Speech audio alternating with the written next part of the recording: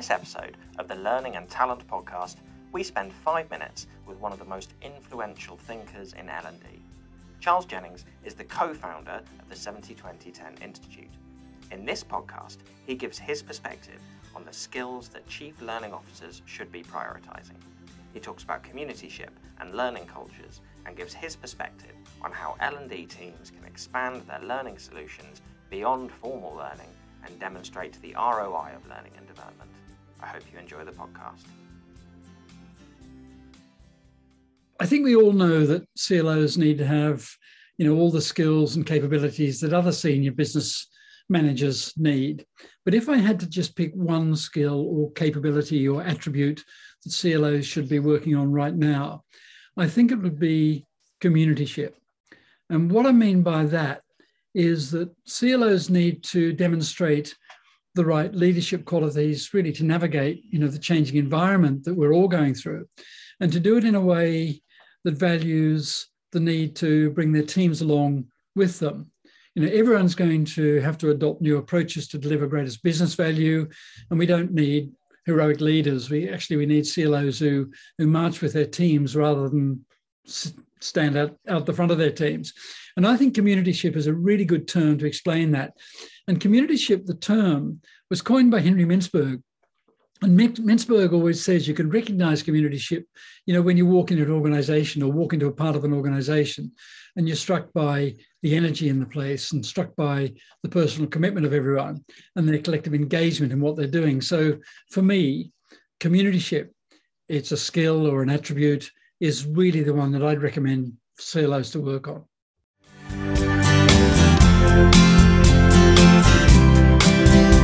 If I had to pick two key challenges, I guess they're sort of linked in a way.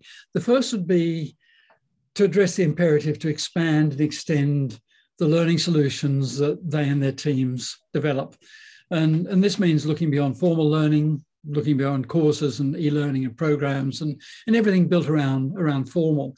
And I think it means building capabilities to develop high quality performance support solutions. It means working out how to collaborate with colleagues, particularly colleagues in the quality and performance improvement teams and in other teams in organizations. It means getting closer to the root of organizational problems and opportunities and carrying out proper performance analysis rather than just learning analysis, looking at the whole root cause of any challenge or opportunity that they're facing.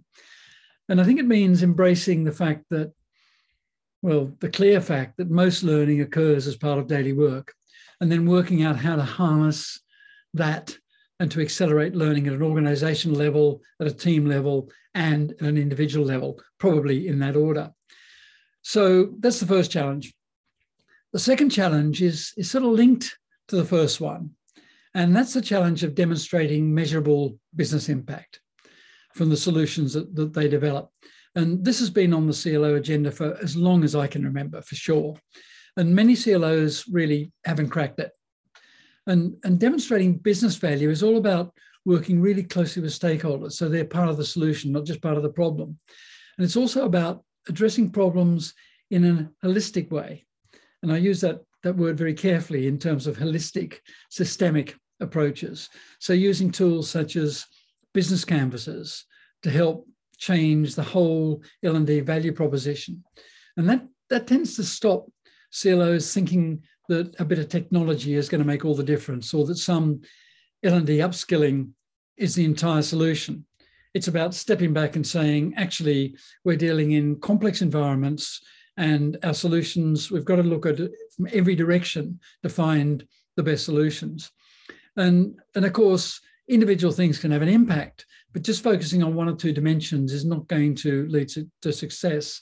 So I think that the challenge of measuring business value or demonstrating business value is all tied up with working closely with stakeholders, deciding the metrics they use and they measure success on and what their measures of success are, rather than creating our own L&D metrics, and making sure that we work together to achieve the outcomes. And that requires a whole different approach to that which a lot of CLOs and their teams currently take.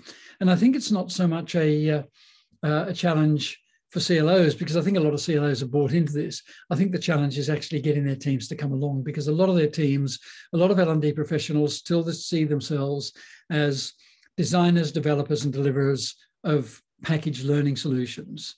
And packaged learning solutions are not going to deliver the value that is really needed.